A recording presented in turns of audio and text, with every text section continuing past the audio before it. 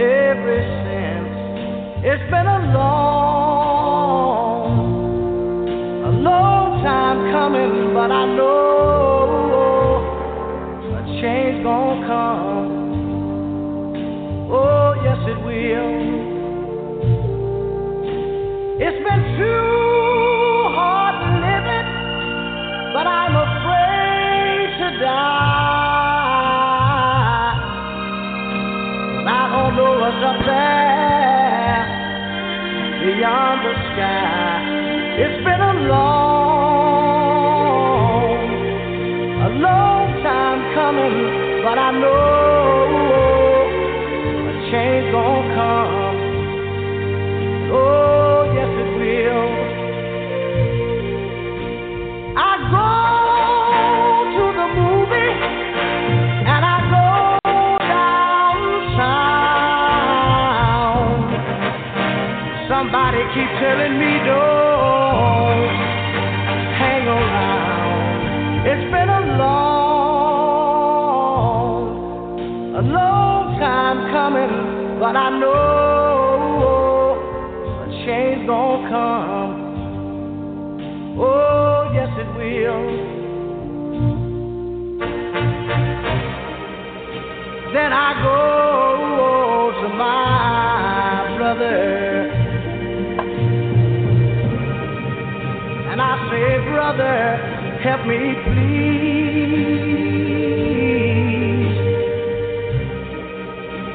But he winds up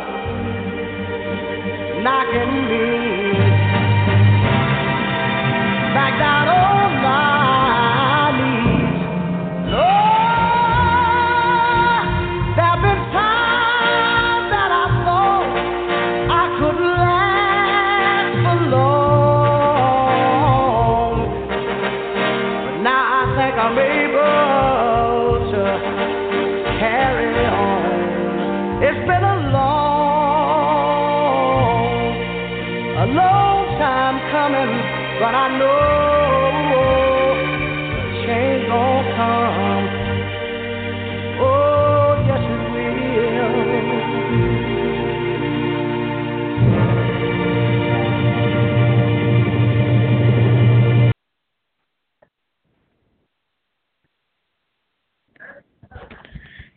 Hello, everyone, and welcome to another episode of the Butterfly Evolution Show. Excuse me. We are live. We are ready to get started and get going on this lovely Monday evening. It is Monday, March 5th. Thank you guys so much for being on with us. We hope that you've had a blessed week last week. We hope that you had a blessed weekend. I don't know about you guys down in Tennessee and Georgia and Mississippi. I know we have a lot of listeners in those areas, Louisiana.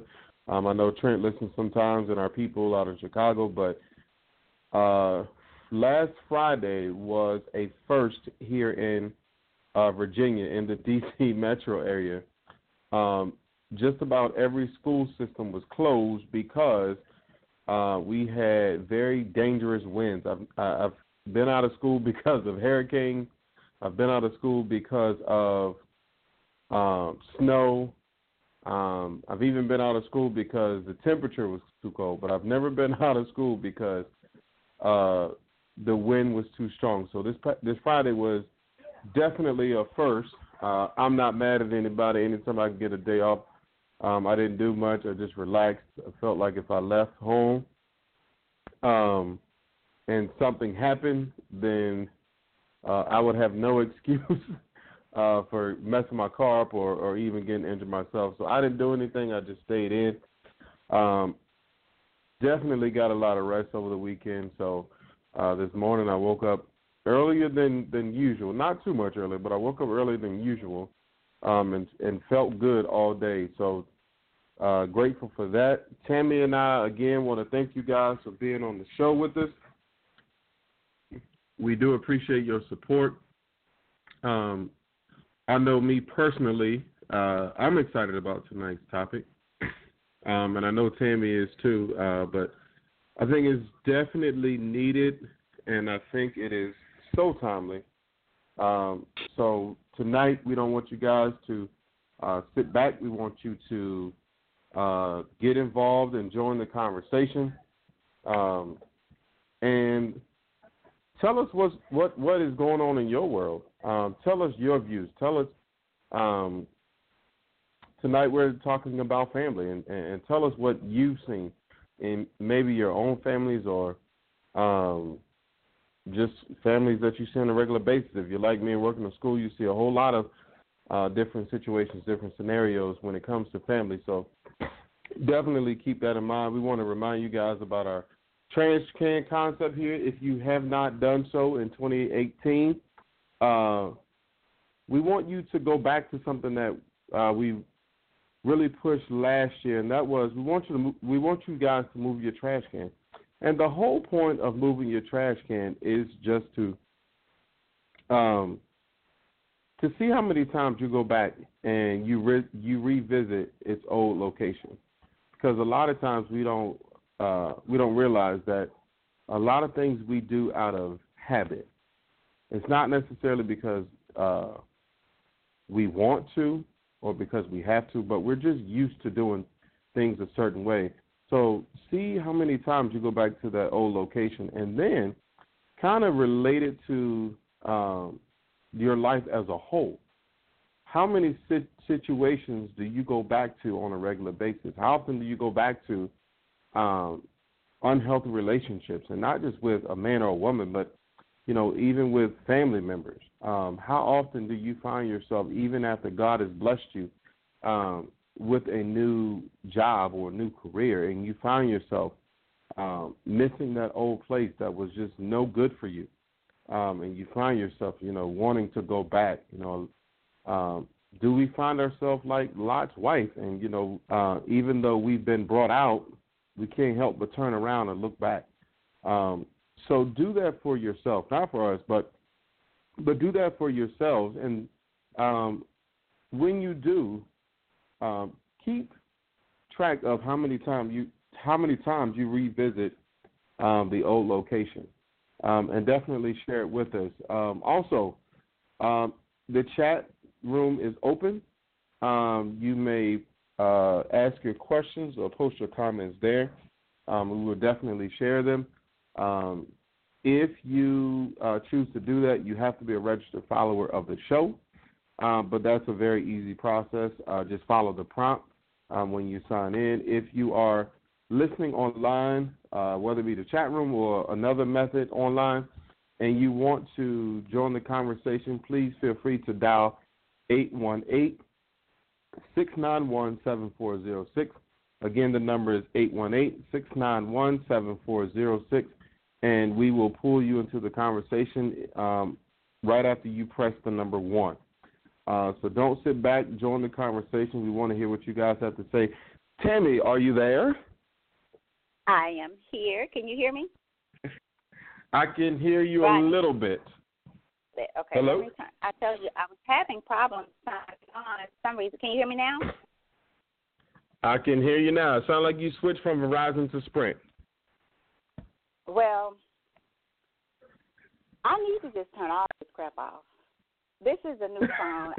I have had so many problems with technology, and this is a new phone. I just got this and stayed up to AT&T trying to fix all of this stuff.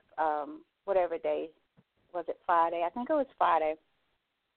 And I'm talking about you, and I have my volume down. My bad.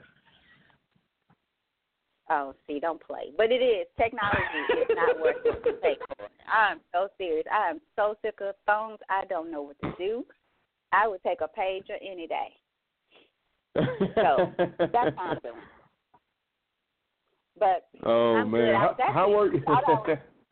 Say what, Rodney? No, how's everything been going? How's the beginning of your 21 miracle days? Wow. Oh yeah, I got to. Samaria's laughing. I must not have said it right. No, you guys, I'll have to update you, and I hope Samaria is hearing this, but my friend this morning said, oh, you didn't get to do your suicide days. I said, he called it suicide. Oh Lord, he's about to take you to basketball. You got to run some suicide. I know. It's gone from Miracle Morning Days to suicide. But it Miracle Morning well. Days. There we go. Miracle Morning, right? The Miracle Morning is what it's called.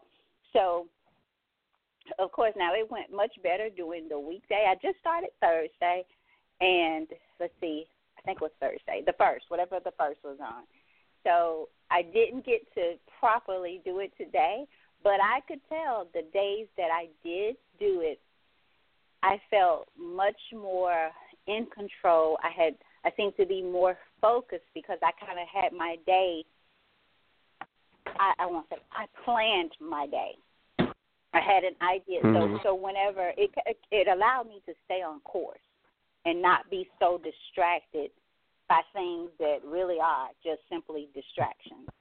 So I spent a lot of time kind of getting some things in order, reading, studying, meditating. I thought the first few days was absolutely wonderful. Today, now, it was another story because I didn't get into bed until 4 o'clock this morning. I actually, right now, I haven't told you guys, I actually fell and hurt myself on Friday night. The MLG and W was out to my house, and they left the top off of my water, whatever you call the thing in the driveway, the water, whatever. I don't know, the top. They left it off. And so I had gone to get my goddaughter and bring her back to stay with me. And it was dark, and I came around from getting her and fell right through it and fell right down and hurt my whole left side. So I've been in pain for the past few days and just like this evil woman. But because I was really upset because the guy that was out on my property, it started earlier that day. I was working in my zone. I kept hearing something. I actually thought somebody was breaking in my house or trying to. And I kept hearing something, and now that I think about it, because the first thing I did, I'm like, go see what's going on, which what you shouldn't do if you think somebody's breaking your house, right? But I went outside. I walked around the corner. There was this guy standing there, and I said, what are you doing? And he said, I'm working on your water, whatever, I don't know, something he said. And I said, well, you need to knock on my door and let me know you're out here before you just start working on my house, considering what's going on, today in this time. So it was a young guy. He was actually playing around on his phone at that point. So I have this fetish about people working and being on their phone. I'm just so sick of seeing that because then I don't get good service. I get half of you. And so I went on back in. And so, of course, when I fell, mentally, I went right back to, he left it off because he was probably not focused. He was on his phone. So I instantly just went right there. Oh, I was furious. I couldn't even hurt because I was so furious just thinking, you left this off. And then my mind went right to Brooklyn, my goddaughter, who's in second grade. And she's so tiny, she would have went right through it. So I was highly pissed. So I didn't know I was hurt until Saturday. So, because I had the adrenaline and just the anger and just, just like I'm so sick of these people. If you're going to work, especially with work like this, if you're going to work. If you get in a call and it's an emergency, that's different. But I don't think all these things are an emergency. So, so there you have it. So I've been the pain actually gets worse when I'm trying to sleep for some reason, and then when I wake up, it's just horrible. So that's been my weekend and my start of the day.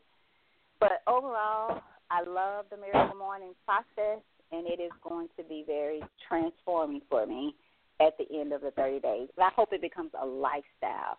I do think, too, and Tamaria may have some input on this, I think it makes me calmer while I'm in that zone. It makes me, I just don't think I was more apt to react like I would. I just felt more in control. I guess that's the best way to put it. So far, so good, I'll say.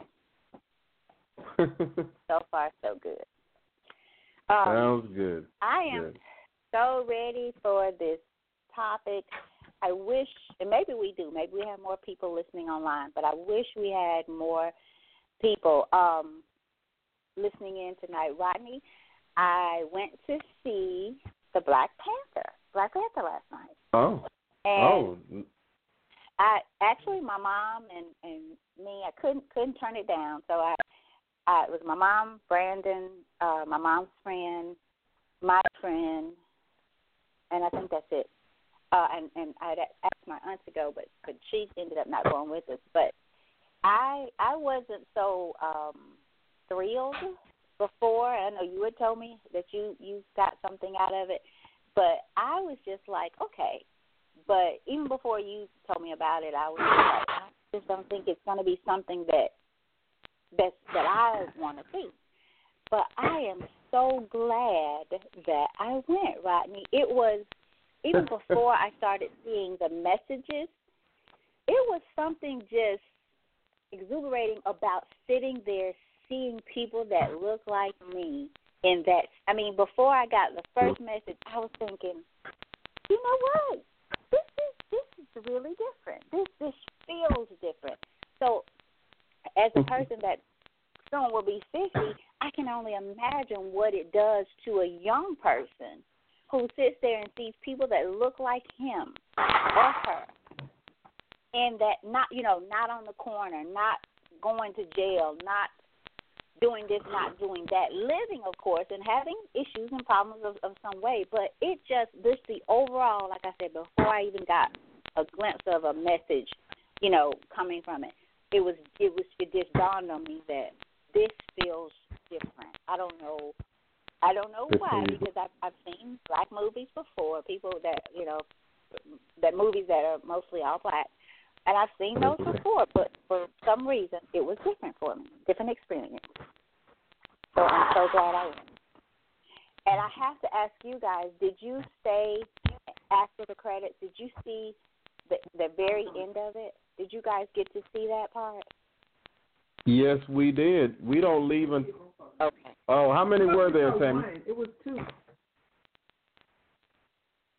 It was this. How long did you stay, Sammy?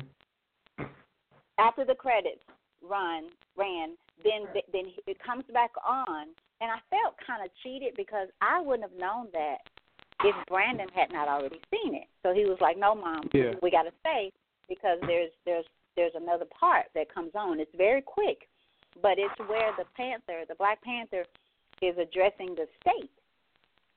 And I guess so. Did you guys see that part? Yeah, we saw that part. So people were saying that like it came back on even after that, but I don't think so because I think so. Tamaria and I kind of knew it was our first time seeing it, but Tamaria had said something about like the movie wasn't over, and then I was like, if the lights haven't come back on yet, that means there's more to this. So we stayed there. A lot of people walked out, so we saw the part when he was dressing the United Nations. And then the lights came on after that, and so we left. Some people were saying that there was even a part after that. I'm not sure if there was or wasn't. I don't think so, but that we did see that part. Like, we didn't leave right out. Mhm. Okay. Yeah, well, I was glad. I was so glad that I got to see that part as well. Because I thought it had a very different message. Yeah, I thought that there were so many messages in the movie, and I guess now thinking about what you just said, even outside of the movie itself, you could find a lot of messages. Mhm. And so it was great. Well, we're glad that you enjoyed it.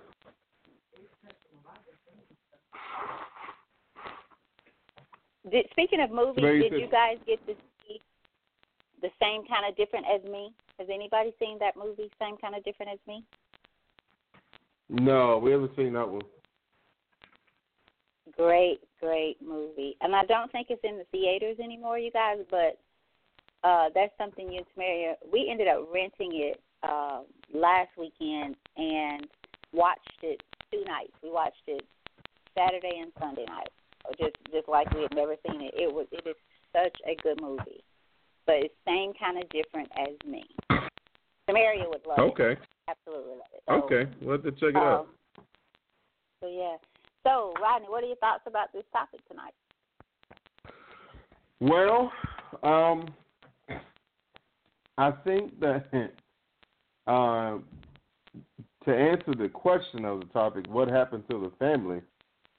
The family, to me, the family has been caught up into the ways of this world that the family is no longer a family, but just a group of individuals who may carry the same last name or the same blood physically.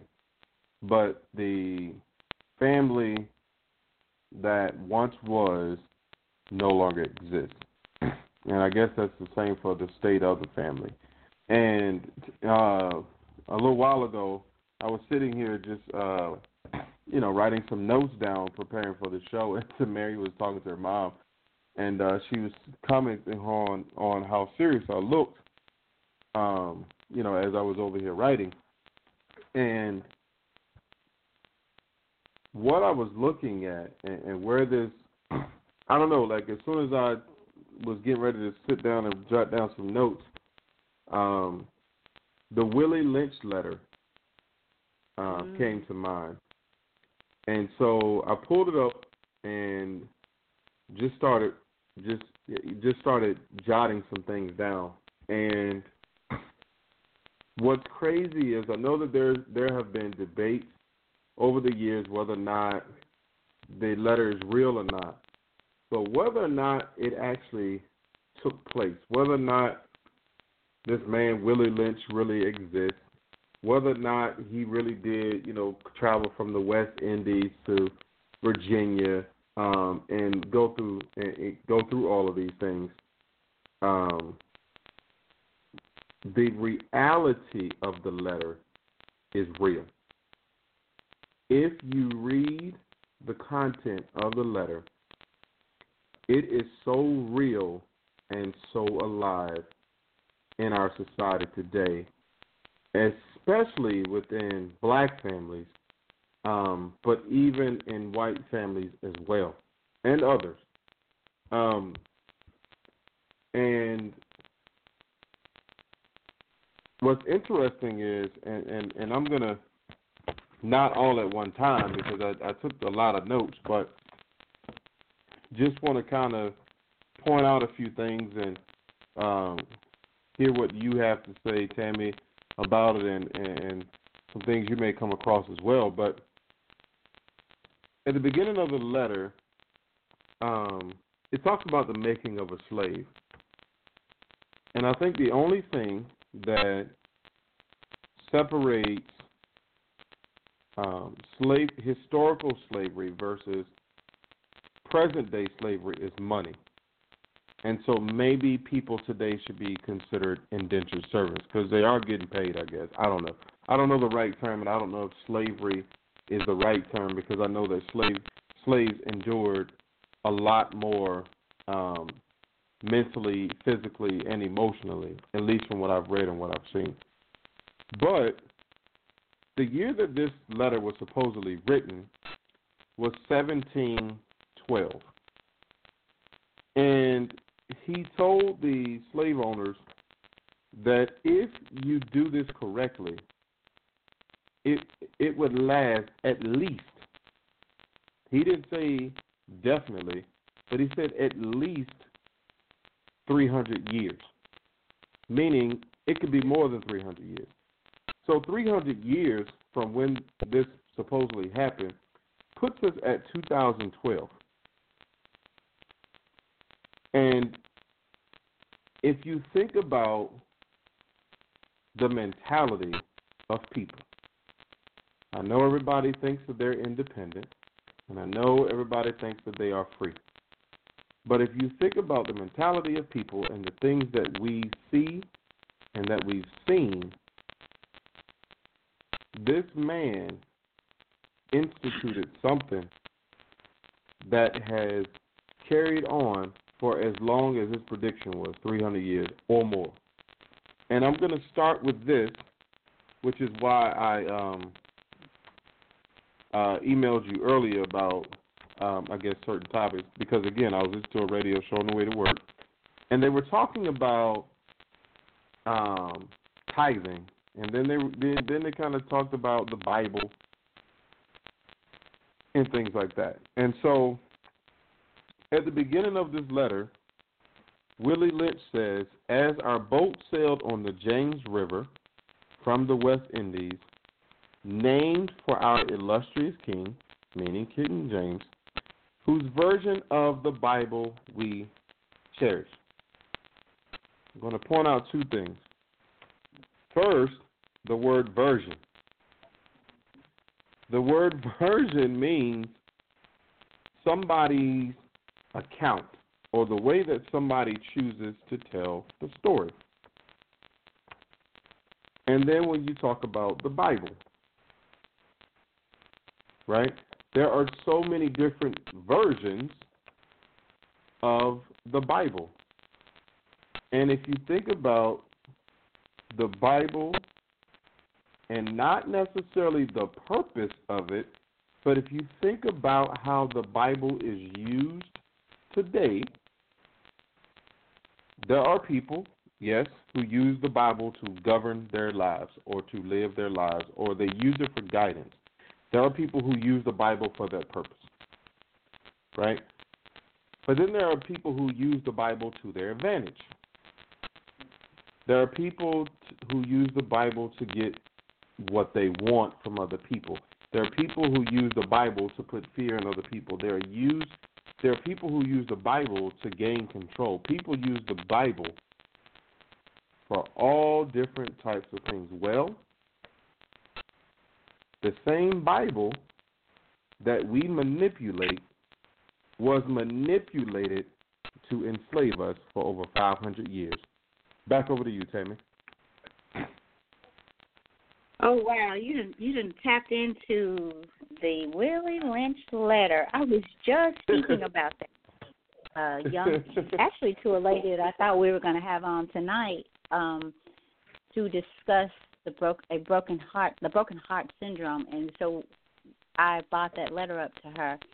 But Rodney, I think that this goes. I hadn't even thought about it from the aspect of the Willie Lynch letter, but it's certainly something that rightfully I think we could start there, because there has to be something. The state of the family, or what's happening into the family, I think we're deep into the effects of it. Like, we're so deep rooted, we missed something along the way, and now to me it's a fire that is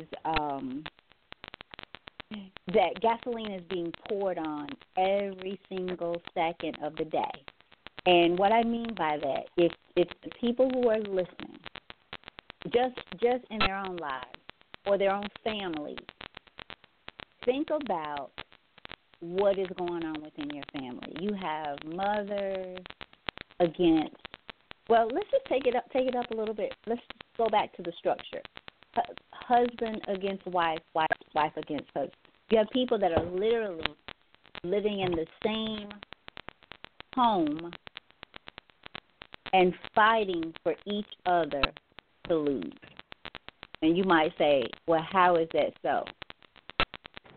By their actions, by their selfishness, self-centeredness, they're arguing, and granted, take that these are people who fell in love at some point and fell in love enough to say, I want to spend the rest of my life with you. But they're in a home right now.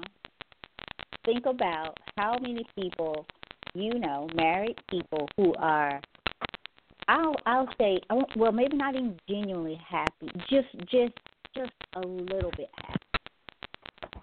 That they're enjoying being together, and they're proud of the choice that they made, enough so that they can respect one another and continue to say, I'm glad I chose you no matter what, and I want to love you for the rest of my life. You can't really say that. Most people are at odds over the smallest things. So you got husband, wife. Now you got siblings against siblings. And this is not just young people. You have sisters against sisters, brothers against brothers, brothers against sisters, and so on. You have daughters against mothers who are just have conflict over sometimes things that happened years ago. And every time something else happens, it seems that they grow farther and farther and farther away. But Rodney, let somebody die. What do?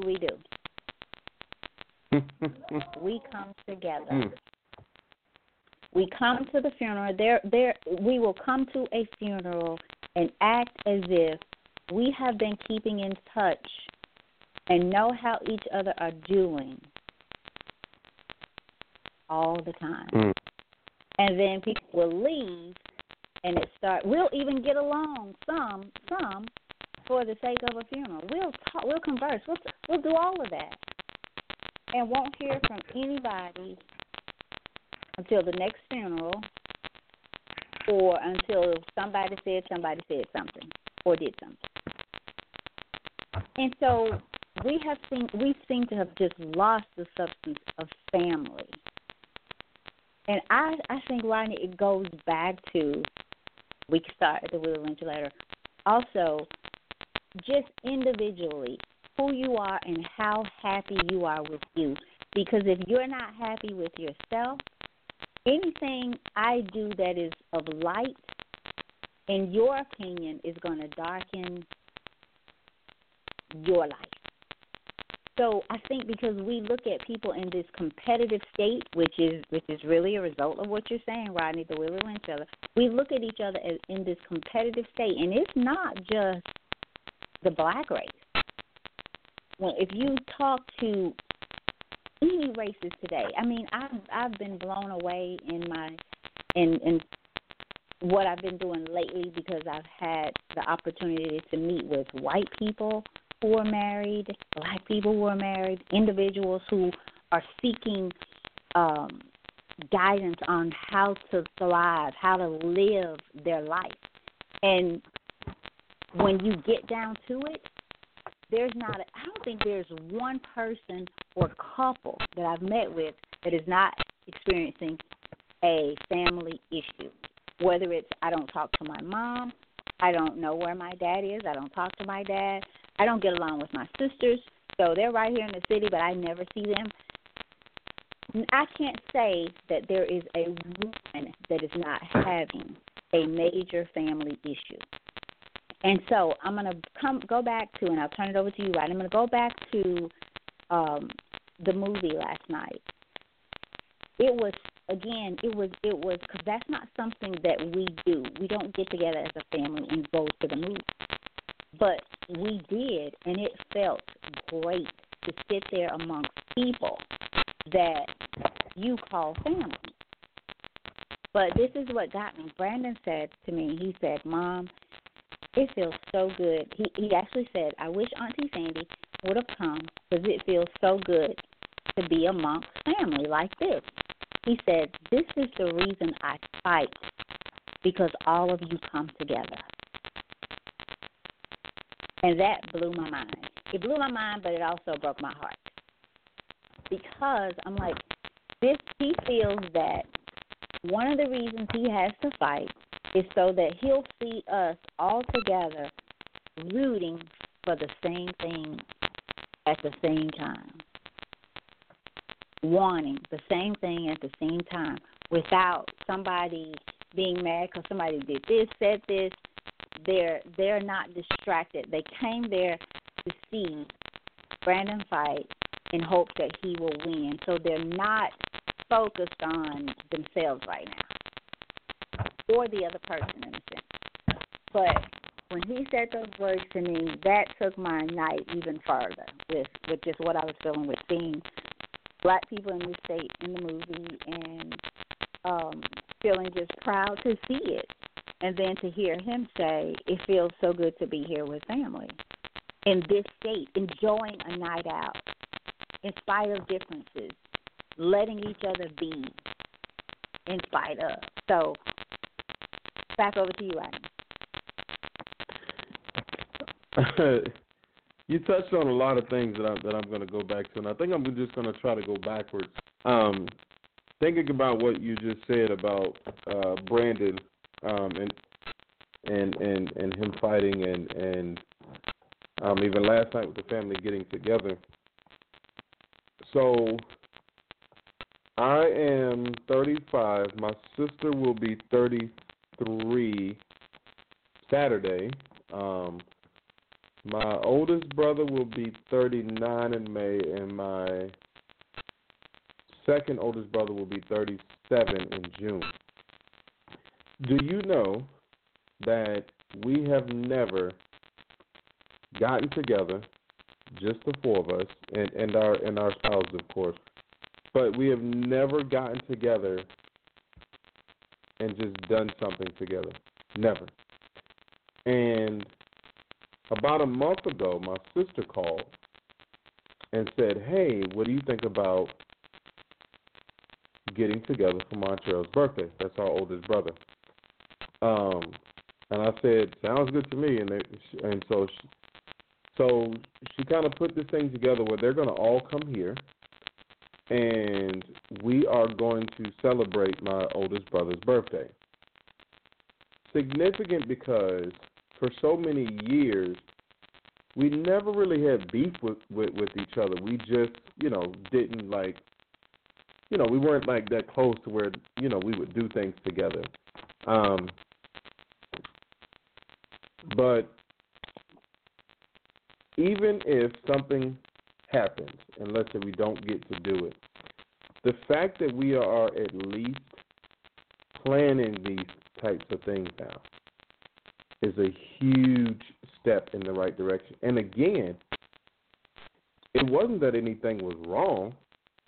It wasn't that, we weren't mad at each other.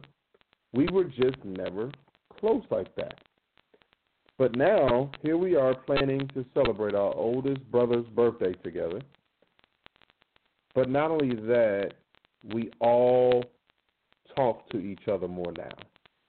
And it just sort of happened. Like, as the years progressed, especially over the last few years or so, we talk more now. And, like, my sister will call and say, hey, how are y'all doing? We haven't talked to y'all in a while. And I'm like, we just talk like that. But it means something to all of us that, hey, we call and check on each other now. Hey, how are y'all doing? Hey, what's going on? Hey, this is happening. Hey, we talk all the time now. And last week, my oldest brother shocked everybody because usually, even if we're in a group text, he won't really say much. But last week, just out of nowhere, like we all woke up. We all like live in different places, but we all woke up, and my oldest brother, texted us all and said, "Good morning, have a great day at work." And and so they started calling each other like, "Hey, is he all right? Is he fine?" But it's such a good feeling just to know that, hey, man, like, let's not act like we didn't all used to share the same bed. Like, let's not act like, we didn't grow up in the same house, or, like we didn't used to do things together when we were kids, but it was somebody like making us do it. But so I'm really excited, about it. I'm really excited to see them and just to spend time with them, because it's something that we've never done. And my sister even told my mom, because my mom, I don't know how my mom found out about it. So my mom was like, well, if it's a sibling, get together, I guess the mom isn't invited. And so my sister's like, no, it's just a sibling this time. But but it's something that it's just nice to think about, because we've never done that. And then some other things that you touched on, Tammy, and I'm going to go back to something that I said before when you talked about coming together when there is a tragedy.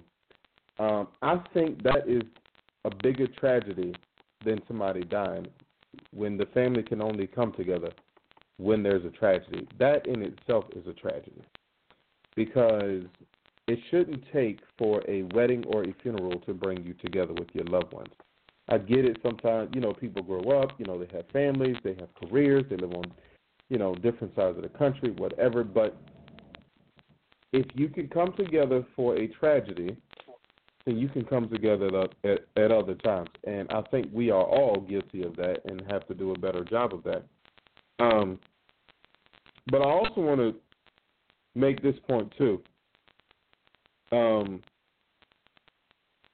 We have to stop, when it comes to parents and their children, when we talk about those relationships, we have to stop passing the blame when our children do wrong or when they don't turn out the way that we want them to, but take all the credit when they go on and do great things. I thought about that as you were talking about the divide in the household. We can't be like that. If you have a child, that child is your responsibility, the man and the woman. And you can't halfway raise the child and then act like you don't know why the child is spoiled, or act like you don't know why the child has a problem with rules.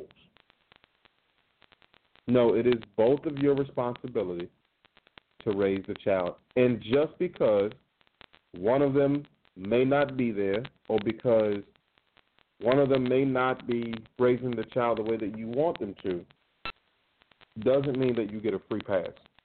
Doesn't mean that you get to give up. And the last thing that I'm going to go back to that you said at the very beginning, when you talked about differences and you talked about the family, and I think you said something about gasoline being poured on the fire. At the beginning of the Willie Lynch letter, there was a comment about differences, and it said, take the number of differences amongst the slaves and make them bigger. Mm-hmm. If you want to keep people divided, you find out not what's wrong about them, but you find out what makes people different. And you do exactly what you said. You find a way to pour gasoline on the fire. He pointed out 3 things that will help you gain control, or 3 things that you should use for control purposes. He pointed out fear, he pointed out distrust, and he pointed out envy. If you look at our society now, so many things keep us divided, and they shouldn't. Rodney, what was the third one? The fear, distrust, and I can't remember. What was the third one you said? Envy. Fear, okay. Distrust, and envy. Mm-hmm. Oh, wow. I forgot about the envy. Okay. Think about politics. We are at war, and when I say we, I'm referring to Americans. We are at war with each other, right? We are both Americans, which means we're on the same side, or at least we should be. But how does the government control us? Well, you are a Republican, and I'm a Democrat. Well, I'm a Republican and you're a Democrat. Doesn't matter, right? And the media is set up to have certain stations come with a conservative perspective. Some stations come with a liberal perspective. Doesn't matter that you and I, outside of politics or without the influence of politics, would not have an issue with each other. What matters is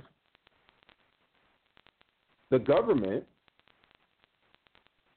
society, tells us we, or even our parents, you should have a problem. If you're a conservative or if you're being raised by conservatives, they tell you that liberals or the liberal way is wrong,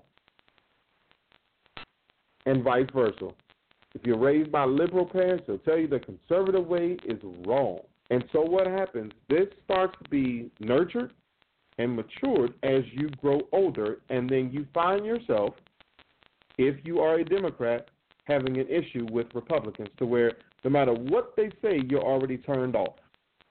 And Republicans do the same thing. And you can't convince either one of them that they are wrong or that they should listen to the other side. So what does that do? It keeps us divided and fighting against each other as Americans who are on the same team, and it keeps them in power. So now, what are you doing? You're controlling. You're controlling a population by taking a difference between the two. Because let's say your views are different than mine. Why do we have to hate each other? But what happens? They make it bigger. Same thing that Willie Lynch talked about. He didn't say find the differences between the whites and the blacks. He didn't say point out. He didn't say make the black man hate the white man. Like that's too easy. That's too common. You're not going to go anywhere. If you're trying to control a group of people, don't point out the obvious. Point out things that they're not even thinking about. He said. So Rodney, can I stop you there for a minute? What do you think the main thing when you think about the fear, the distrust, the envy, I like what you just said. He didn't say let's make them against each other.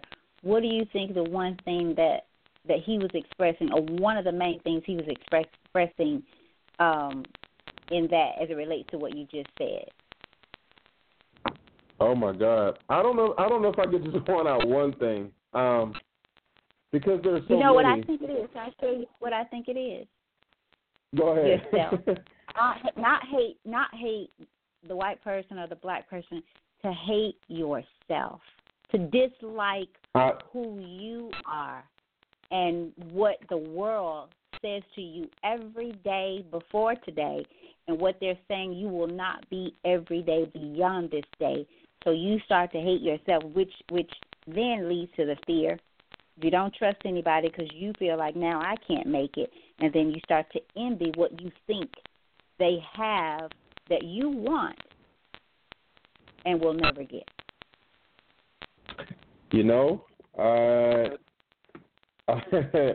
I didn't. You know what? That didn't cross my mind when you asked me that question, but it reminds me of conversations that Tamari and I have had, and I think that you're right. And conversations that her and I have had, we've talked about things that are put out there for us to hate ourselves. I remember one time she was pointing out the difference if you go in the store and there's a beauty aisle and then there's an ethnic beauty aisle. Why is there a difference? Beauty is beauty. Just like when we talk about history, why is there history and then there's black history? Isn't it all history? But these things are, I think, put out there, and then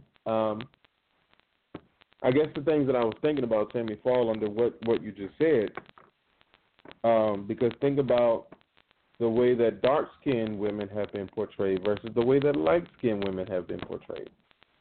Mm-hmm. If you're young, you don't know anything. If you're older, you have all the sense. So many thought, when he talked about making differences bigger, I think, again, I don't agree with it, but I think he was on to something when it came to accomplishing their agenda. And their goal was to make everything a big deal. It is a big deal that I'm light-skinned and you're dark-skinned. I'm better than you. Because for so long, that was an issue. That light-skinned people or light-skinned women were viewed to be prettier and more attractive than dark-skinned women. Every single difference that was there with the slaves was made out to be a big deal. And I think if you look at us today, we are often reminded about how we are different from people within our own race or within our own gender group or within our own socioeconomic status. And they will go and dig as deep as possible and find anything. They don't try to make you different than people who, you can tell, oh, I'm black and you're white. No. We're going to have you fussing with black people. No, I'm not going to have you fussing with black and white men. I'm not going to have you fussing with black men and black women. No, you're a black man, you're going to fuss with black men. You're not going to fuss with black people. Now you're going to fuss with black men. Now you're going to fuss with them because he's older and you're younger. Or because he's tall and you're short. Or because he can dribble a basketball and you can't. All of our differences are brought to the forefront. And like you said, if you can make somebody afraid, you can control them. If they are afraid, you have the power. If they don't trust other people, or if they don't trust anyone, you have power. Because if you don't trust anyone, or if you don't trust people, you won't have any allies. You're not going to have any partners. You're not going to have any support. And where are you going? You're not going very far. And when you envy others, people can play on that. They'll feed right into it. They'll feed you what they know you don't like. If I know you are having an issue with somebody else and I want to take another step up in life, oh, Tammy, guess what so-and-so said about you? So, and that's why I said, we can challenge the validity of this letter all day, but the stuff that this man talked about, or the stuff that's in this letter, the reality of it is real. And differences keep people at war. When I feel that they were designed to bring us together, like because in the body of Christ, and Rodney, as it relates to the fear, I think you said when someone is fearful, it's easy to gain control. You said it in a different way. I think it's also just the opposite. There are a lot of people who we've allowed to have control, but they are very fearful people in many areas of life, meaning people can walk in their sense or their mindset of fear in a very strong way, I guess I would say. There are a lot of people who really are, and I don't want to use the word cowards, but I'm going to use it because that's the only one that comes to mind. And I don't mean it in the sense that, you are a coward, but there are a lot of people who, because we have become just a people in general, that we don't deal with the truth. We don't speak the truth. We don't deal with the truth. We don't live our truth.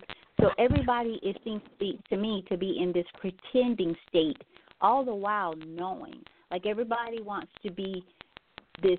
Well, they want to portray themselves as this perfect person, but not an authentic person. Like they may appear to be perfect, but inside they're dying because they may be appearing as this perfect bird, but they were really, their purpose is really to be, I'm going to say an owl, just to say in that same family, or something else. So we're conforming to this world, which means I already know I'm in a zone that I was not created to be. I'm just here because I think this is where I have to be to fit into the world. So imagine how fearful that must be to think any day this foundation is going to collapse because I'm not supposed to be here anyway. And I do feel that we know when we're out of place. I think all of us, many of us, are in places that we've just landed because we have gone through life with blinders on.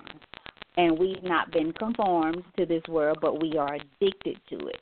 We talked about the need for people, and nothing against people buying things that they like. But we were talking about this today.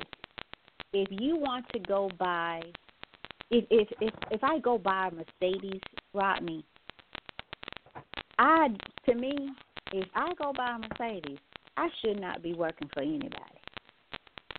And if I go buy the Mercedes, I should be able to pay flat foot cash for it.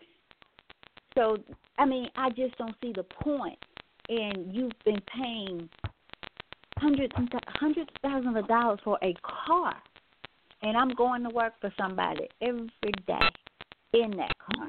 It sits in the parking lot from 8 to 4, 8 to 5, whatever.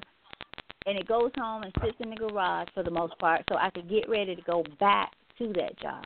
And I think so people are fearful that I won't measure up. The world won't see me as productive or successful because there's so much put on who you are as a person or how you're valued based on what you look like, what kind of hair you have or don't have, what you dress, how you dress, what you drive, where you work. Are you a doctor? Do you have a title in front of your name or after your name? What zip code you live in? And everybody has bought into it. So it will leave you fearful. Will I measure up? Do I look like I'm part of this crowd?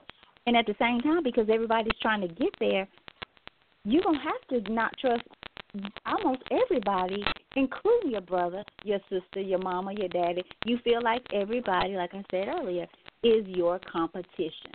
If you make it, that pushes me just that farther away from wherever it is I'm trying to get. And now, if you have it, if you have what I want, and I think you got to it first, or you're getting closer, I'm envious of that. That's what the word has become envious of what they think they want and need to thrive in this society. So if I begin to hate me, it's easy to hate everybody and want everybody to dance to my music. It's easy for me. If you hate yourself, if you dislike yourself and where you are in life, if you feel like somebody else's light is shining just a little bit brighter than yours,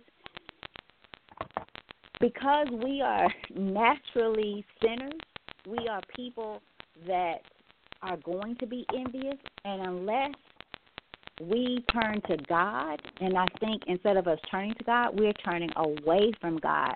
The substance of the word, the change of heart that it has to produce for me not to be envious of my brother, my sister, and I mean my family brother, my born into my family.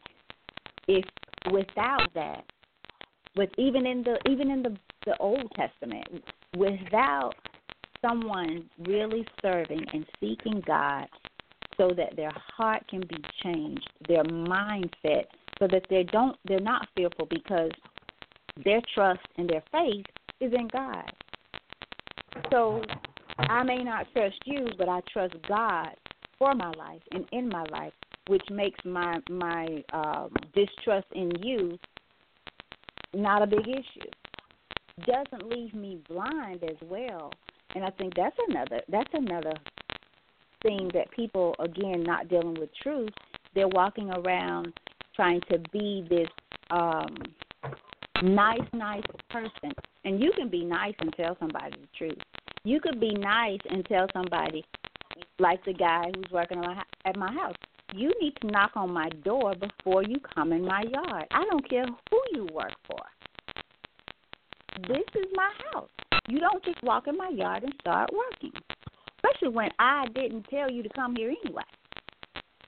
So a lot of people with that, with even that, will have a problem. They're trying to be these nice, nasty Christians, and you're leaving people who have no authority and should not. You're leaving them with too much. You're giving them too much authority, trying to be nice. But no, nice is not about speaking up or not speaking up. You got to speak the truth. Just because you don't tell someone the truth because you don't want to hurt their feelings, it doesn't mean you've been nice. To me, you've been vindictive. Because that doesn't help the person. So when you got all of this on you, and then you have someone else, say your brother, your sister, who's dealing with these same things, now you both are in the same house, but you're on different teams. You're on the me team. This is about me. So no, you don't go in there and drink the last little bit of milk.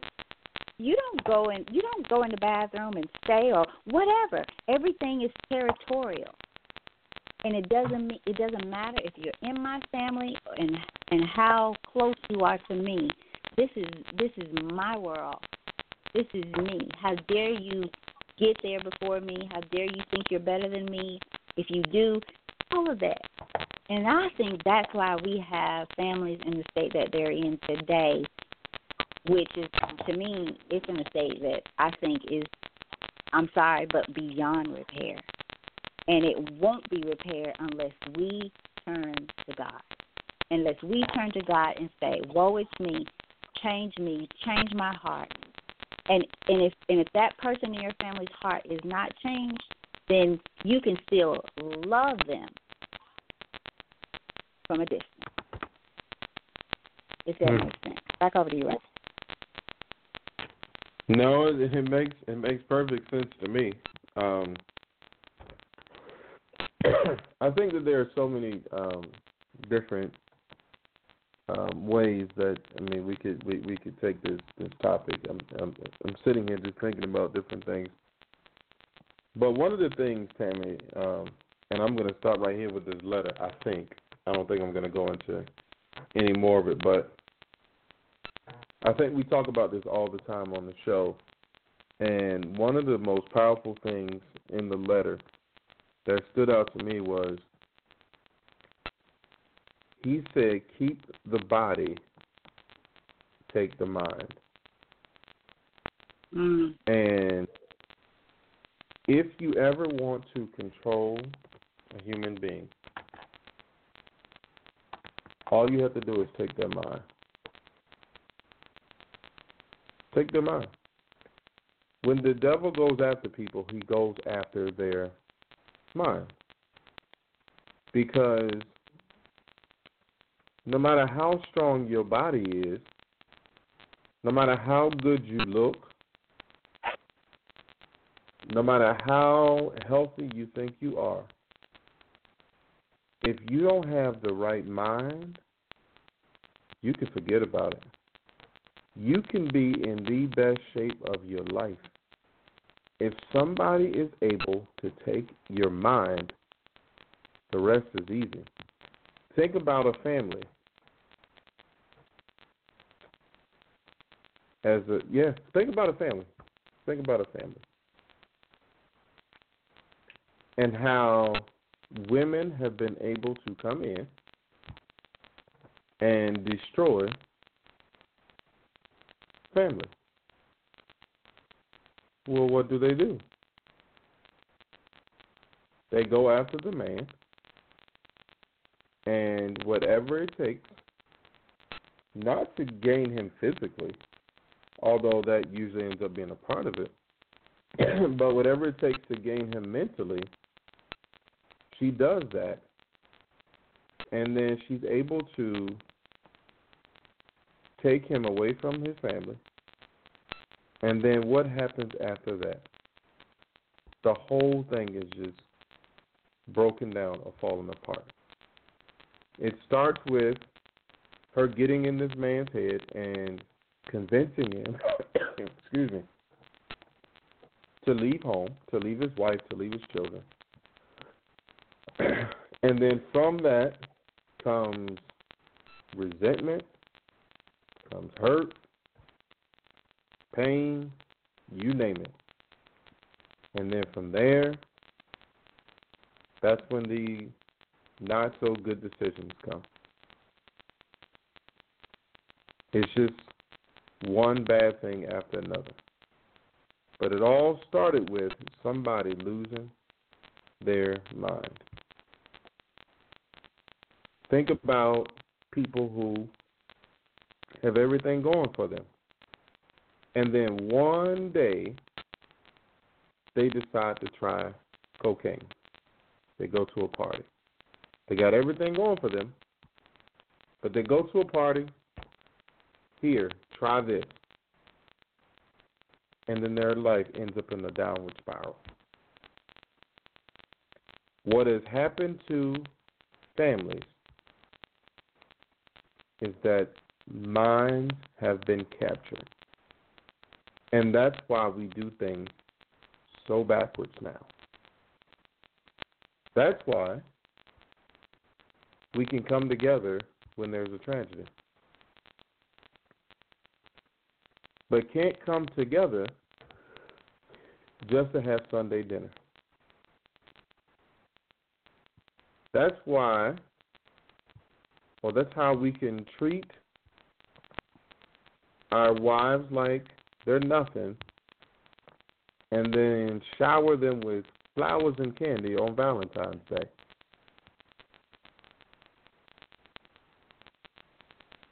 That's why our kids are out of control. They feel entitled. Somebody owes them something. They don't have any responsibilities. They don't have any accountability. You can't tell them nothing. The kids are running the households now. I listen to the way the kids talk to parents now. And I'm just like, man, I would have never gotten away with that. But it's because mindsets have been changed. Look at the way we're raising our boys now and the way that we're raising our girls. We're raising our girls to be independent, strong women, right?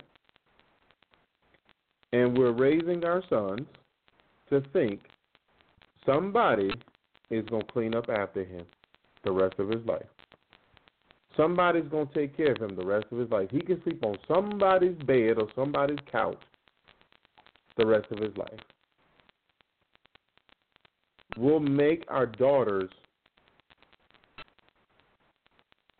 help with the laundry, help with the cleaning, help with the cooking, go out and get a job, right? Because nobody is going to take advantage of her. She's going to be a strong woman. She don't need a man. That's how we're raising our daughter. But then we raise our sons to be so dependent. We raise our sons to think that they can just lay around. But the problem is, we're not seeing the big picture. Because your daughter is going to raise her sons and her daughters to do the same thing. Your son is going to raise his children to do the same thing. And we're going to keep having this cycle. We're going to keep having kids talking back to adults.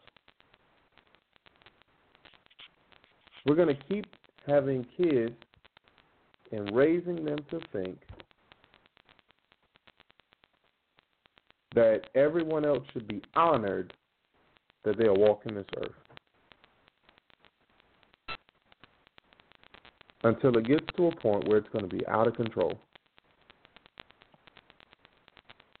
And if you ask me, we are very close to it being out of control.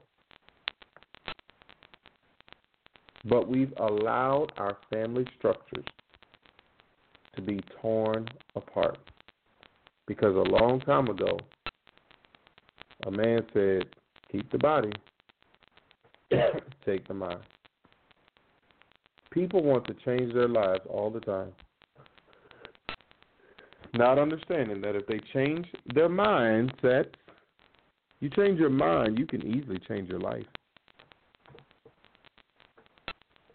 Because your body is not a living thing. But your soul and your spirit are. Your body is just flesh. You just need it while you're here on earth. But other than earthly functions, it serves no purpose. That's why even in the beginning, even when God made Adam, he said he breathed the breath of life into him and made him a living creature, a living being. Because without the breath of life, without breath, without soul and the spirit, the body is nothing. But that's where we focus. We are always praying and asking for physical things. And when we talk about fear and envy, we put so much effort into how we look physically. We put a lot of effort into our hair. We put a lot of effort into our makeup, into hygiene and showering and deodorant and lotion and the clothes we put on, the shoes we put on, and that stuff sometimes looks like $1 million. But it's just covering up a $2 soul. And that's why we have the issues that we have.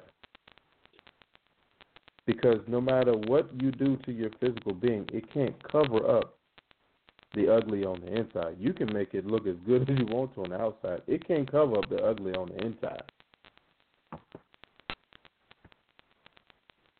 And so the way that we feel and the way that we think is going to determine our interactions with other people.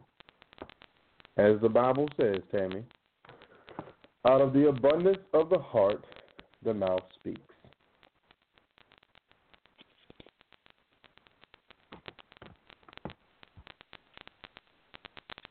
I want to, as we work, Rodney, to kind of bring it to a close, and I know we've given you guys a lot, but if you think that the things that we've said has nothing to do with the state of the family, I'm going to say you're wrong, dead wrong. We have to stop and take time to address the things that matter, because the feeling I had last night sitting there with family watching this movie it's really I can't even describe it. And I really think that people are looking for that. They are looking for a place and people who take the time, if nothing because of their love for them, to get to know them, whether they understand all of me. I'll say me. I won't say them. To take the time to get to know me in spite of me, in spite of what you understand and what you don't understand, and still love me. And to love me means to be concerned about me, my life, my mental, my emotional, my physical, my happiness, all of that. To be concerned about me enough to make me feel like there's a quote that says, family means no one gets left behind or forgotten. And I think that a lot of people feel that they've been left behind and forgotten by family members. And if you have that feeling about blood, what you see as we share the same bloodline, and you leave me behind, you forget about me, why would anybody else in this world not do the same. And it goes right back to what you said. Fear, you start to fear, distrust, and have envy. And not only just those things, now you become angry. And that's why I so wanted the lady to be on tonight speaking about the broken heart syndrome. She says she's been diagnosed with a broken heart syndrome, and she started to look back on her life and realize how time and time again, her heart had been broken to the point where she can hardly live. And that, to me, speaks of many, many people. And like you said, Rodney, we go and dress this body up for, and I think you said a $2 soul. Sorry. It doesn't work. It doesn't fit. So you got all this inside of you. Now, how are you supposed to provide love to anybody? You can't do it for yourself. You can't love your mama, your sister, and then on top of that, you going dealing with foolishness at your 9 to 5. Because there's so much foolishness within the workplace. And even people at work should become as a family, allowing each other, accepting each other, and allowing them to thrive. But what do we do at work? You compete at home, and we have to go to work and do the same thing. I tell you guys, I don't miss work. That was the most hell hole I think I've ever been in. And just it sucks the life out of you. So everywhere we go, life is being sucked out of us. And we're not making sure that it's being put back in, because even if we go to God, rarely can we hear Him enough to allow Him to lead us. So ask yourself, is there any place that you go that you feel accepted, understood, loved, and as if you will never be left behind or forgotten, no matter what? It doesn't mean you can. I was watching a show, and this lady was talking about her son. He'd gotten on drugs, and she said, I told him, you cannot stay the night here, but you can come and eat breakfast, lunch, and dinner. But until you make a decision to change your life, you cannot stay the night here. I'll give you what you need, but you can sleep anywhere.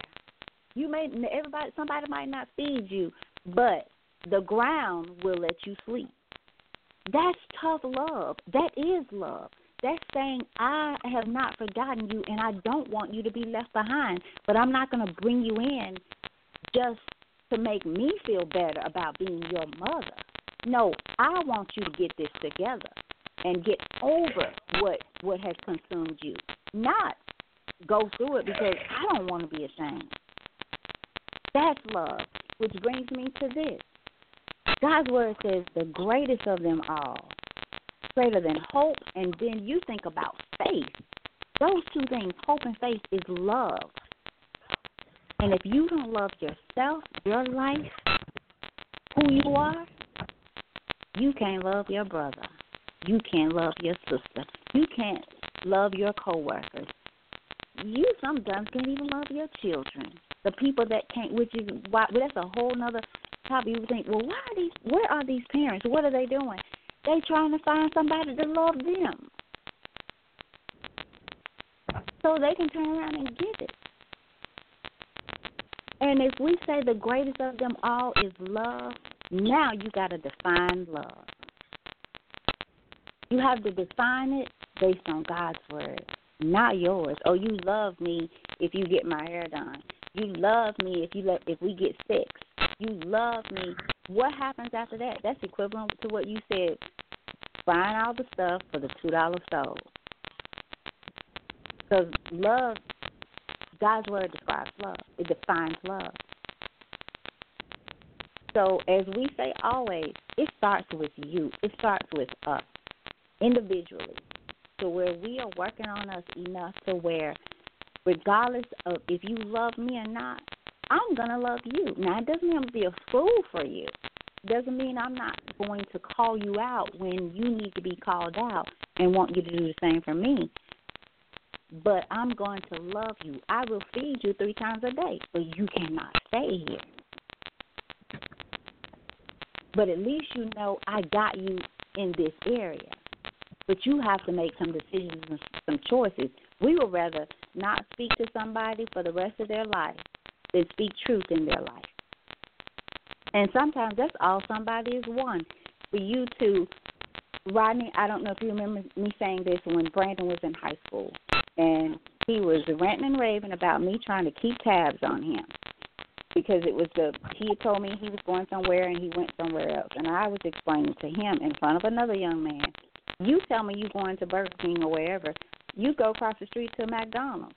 Okay, something happens at McDonald's where you are, but you told me you were going to Burger King, and I'm not concerned because my son told me he was going to Burger King in my car. Now, let's just get that, too. Now, you riding free, so I have a right to know where you are.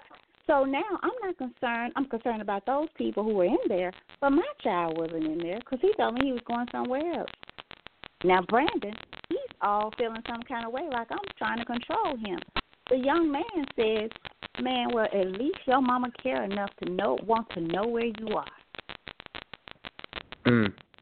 He spoke a mouthful, a lifetime.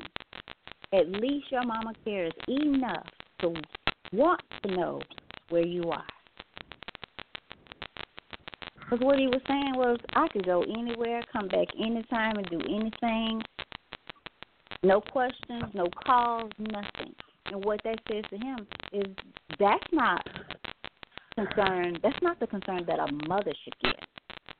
Kids know when they are not, when they know when they don't feel love. They know when something's not right. They have expectations of us, of parents. Yes, you're supposed to fuss at me. Yes, you're supposed to call me out. Now, they'll get mad. It's natural. But when we don't do it, they think they're not loved. You don't care. So what we're missing is loving ourselves, loving God, so that now I can love my neighbor as myself. And I don't think the word meant your neighbor across the street. You first got to start with the neighbor right beside you, the neighbor laying in the bed with you, the neighbor that you're sharing the bathroom with, sharing the kitchen with. Think of that person as your neighbor, the people that you see the most. And so, Michael, as I end and turn it back over to you, I want to read two quotes here. Family is not an important thing, it is everything. That's by Michael J. Fox.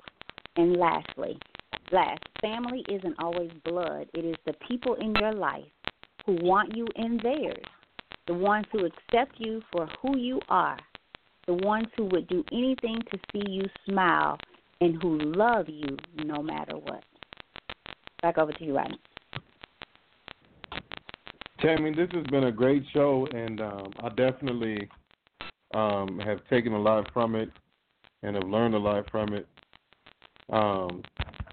And I hope our listeners did as well. As we bring it to an end, next weekend, not this weekend coming up, but the weekend of March 16th, I'll be in Chicago for a leadership summit.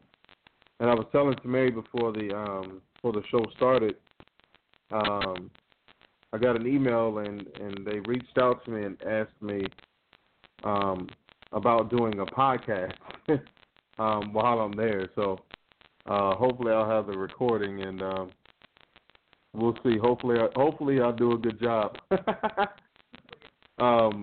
But definitely Rodney, what are you speaking on? What are you speaking on? It's about giving the podcast. What are you speaking on, and will we be able to listen to the podcast? I'm not sure how they're doing it. I'm guessing it's going to be a recording, but I'll find out for sure. But either way, okay. Probably we'll be able to access it like through some website or something. But I'll okay. give you guys more details as I found out. But it's basically me giving advice to new teachers coming into the profession. Oh wow, that's great. What? So may I ask, Yeah. what would be one of your main things? What would be your, I don't know, main ingredient for the teachers? Not get out, not run.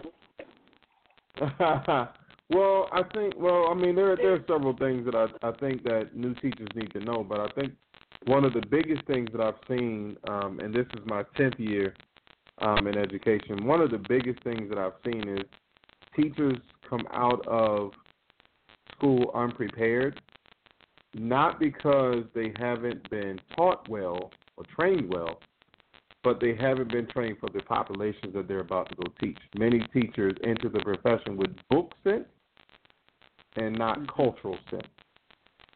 Mm-hmm. And so I'm really going to push or encourage them to build relationships with the kids and with their families and try to get to know them and understand them. Mm-hmm. Because, Mm-hmm. I mean, if you look at especially in the toughest areas, most of the kids are either black or Hispanic, and most of the teachers Mm-hmm. are white. And so Mm-hmm. it creates some very interesting dynamics in the school system. And that doesn't mean that white people can't teach, anybody except white children, because that is far from the truth. However, there are some things that are lacking, and a lot of it has to do with relationships and relevance. And I think that those are things that that new teachers need to focus on, because those are things that they don't teach you in school. Diversity is just a buzzword. It's not a curriculum. It's a buzzword. Oh wow, Ryan! If you don't get off here, you're gonna start a whole nother conversation. But I do wanna encourage. So serious. Tamari said that'll be a good topic. I am so serious because what you just said just woke me back up. Like I want to say so much on what you just said. Yeah. But from what I've seen, I mean, and I'm grateful, and I tell people this all the time, because I in 10 years, I mean, I've worked with people who've, gotten their education from various institutions. Could be an HBCU, could be a Division I school, could be a Catholic school. I mean, people have gotten the degrees from everywhere, and a lot of them will say that they were not prepared for the job. Like the things, I mean, I remember one teacher, she signed up to teach at a school and didn't realize the demographics of the school. And then when she went there, she was like, well, wait a minute. I don't know how to do this. And she quit. But that's how real it is. And that's why I do, the workshop that I do on self-awareness, because people just don't know. And the ones who are in education for the right reason, they'll want to know, or they'll at least be open to it. The ones who don't, like even like the workshop that I do, I always look to learn something from the audience. Whereas most people, they just want you to take things from them. They don't want to gain anything. And every time I've done the workshop, like I've learned things from other people. And I'm the presenter. But I think that is missing, that people, there are so many things that aren't taught, because their job is to make sure that you're competent, that you know the content. But the kids don't care anything about the content when they are homeless. They don't care anything about, social studies, or, who the first 5 presidents were when mom and dad are gone at night for good and bad reasons, and they're, 12 years old trying to take care of a 2-year-old. they don't care anything about, the Constitution. So, just getting them to understand that, kids will be willing and open to learn anything you are trying to teach them if you get to the kid first. I totally agree, Rodney. And I got to say this real briefly. I remember in all the schools that I've worked in, they have been, they've been mostly black kids that come from poverty-stricken areas. So you get, and you're so right, you get teachers, and not saying that a white teacher from suburban America can't come in and do a wonderful job. I think, though, that has to be a heartfelt thing, that it has to be just in your heart, and that you also have some understanding of the mindset of poverty and what these kids are being taught and not being taught, what their day looks like. But I remember telling this teacher, her name was Miss Whitaker, I will never forget it, and she was basically complaining about these kids. And I shared with her, you have no idea what these kids go home to, what they come to school with, meaning what's on them in their heart. You have no idea because you come from your white world. I mean, I had this conversation with her outside the school in the little walk area, and she did not get offended because her heart really was to teach and help these kids. I mean, it really was in her, and she was truly a great person. She just did not understand this life and what it was to an adult, let alone a child. And so when the child gets before you, he just needs a little bit more of you. He just needs a little bit more of everything. And what you said, I don't remember exactly how you said this, but it makes me think if I learn, I can learn how to speak Spanish now at this age. But I also have to have some understanding of the culture of Spanish people in order to understand some of their words and their language and their perception of life. So you can learn my language. You can get to know me. But there's parts of me that you may not understand until you get a glimpse of my past, until you see where I've come from. And I think we miss that. So I think what you're doing going to do is so needed, and I think every new teacher needs to understand the population, the area. Drive through on a Friday night, drive through on a Sunday, because where you may get up and go have breakfast at the Broken Egg, these kids may not eat the entire weekend. They may have never heard I love you in their life. And I'm sorry, that's because people who sometimes mothers are just, and not saying anything bad about it, sometimes their mission is just to put the food on the table, keep the lights on, and keep you housed. This means I love you. You know? Yeah. So whereas this teacher may have heard I love you every day, on top of getting all the other necessities. So it's an understanding that needs to happen. Not just you come over, you walk in the building because you're a teacher and I'm a student. Hey, I'm ready and you're ready. No, you have to understand me. You have to understand my life. You have to, like what you did. You said, Rodney, noticing that a child acts up at math time or reading time. That's a pattern. What is it that you're really saying? What is it that you're really fearful of? Pay attention. So kudos to you, and I hope we can listen. And if not, maybe they'll share it afterwards. But kudos to you. Thank you. Yeah, and I mean, I just think it's important for those people that you talk about, Tammy, who really do care, to understand that even if you are a good person, it does not mean that the world sees you as a good person. Mm-hmm. The same way, me being an assistant principal can walk down the street with a black hoodie on and be viewed as a thug is the same way you as a white person who is a teacher who got into it for the right reasons, but because you're white, somebody's going to view you as a racist. That is not the reality, but that's somebody's reality. In somebody's mind, just because you white, you racist. In somebody's mind, just because I'm black, I'm a thug. So even if you have the best intentions, you have to understand people aren't going to have the best things to say about you.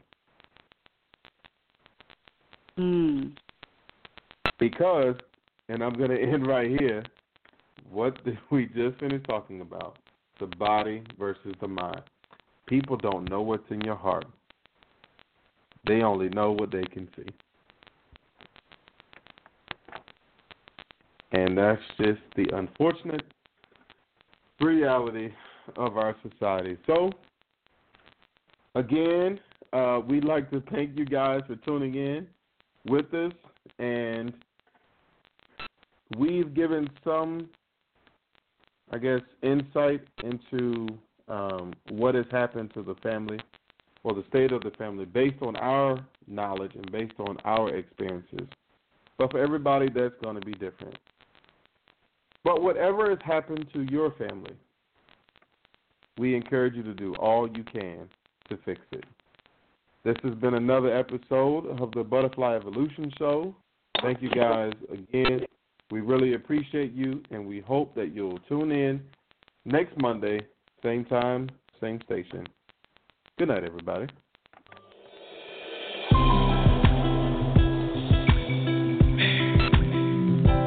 Moment I've been waiting on,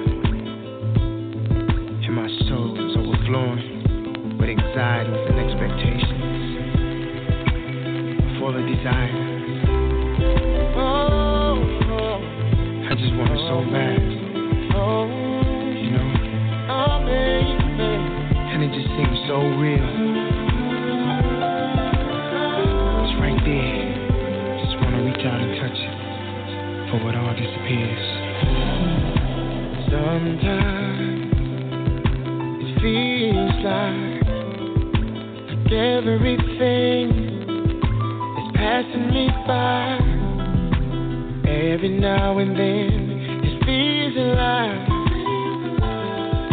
My ship has gone and sailed away, but I gotta be strong. Gotta hold on. It won't be too long. Now the tide is coming in. I see the waves flowing out there on the ocean. I know my ship is coming in, just past the horizon, and right where the sky ends, out there on the ocean. Know my ship is coming in, so don't leave me hanging. I've been waiting too long for this moment. My ship has finally come. I will travel to the 7